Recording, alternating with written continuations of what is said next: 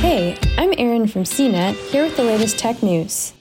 Apple is investing an additional $30 million in its Racial Equity and Justice Initiative, the company said on Tuesday. The new commitments expand on the initial $100 million investment the company made last year in the wake of George Floyd's death at the hands of a Minneapolis police officer. Multiple tech firms, including Google and Amazon, also announced million-dollar commitments to racial equality last summer, but Apple's commitment was one of the largest even before the new expansion. The $30 million will be used partly as a continuation of the initial vision by expanding initiatives in historically black colleges and universities, or HBCUs, and partly to expand the program in new directions, such as a global Hispanic Serving Institution Equity Innovation Hub in partnership with the California State University. The expansion of Apple's Racial Equity and Justice Initiative includes several new commitments to Hispanic Latinx communities,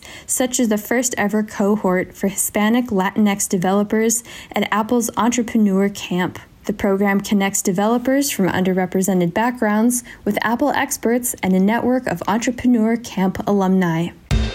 For more of the latest tech news, visit cnet.com.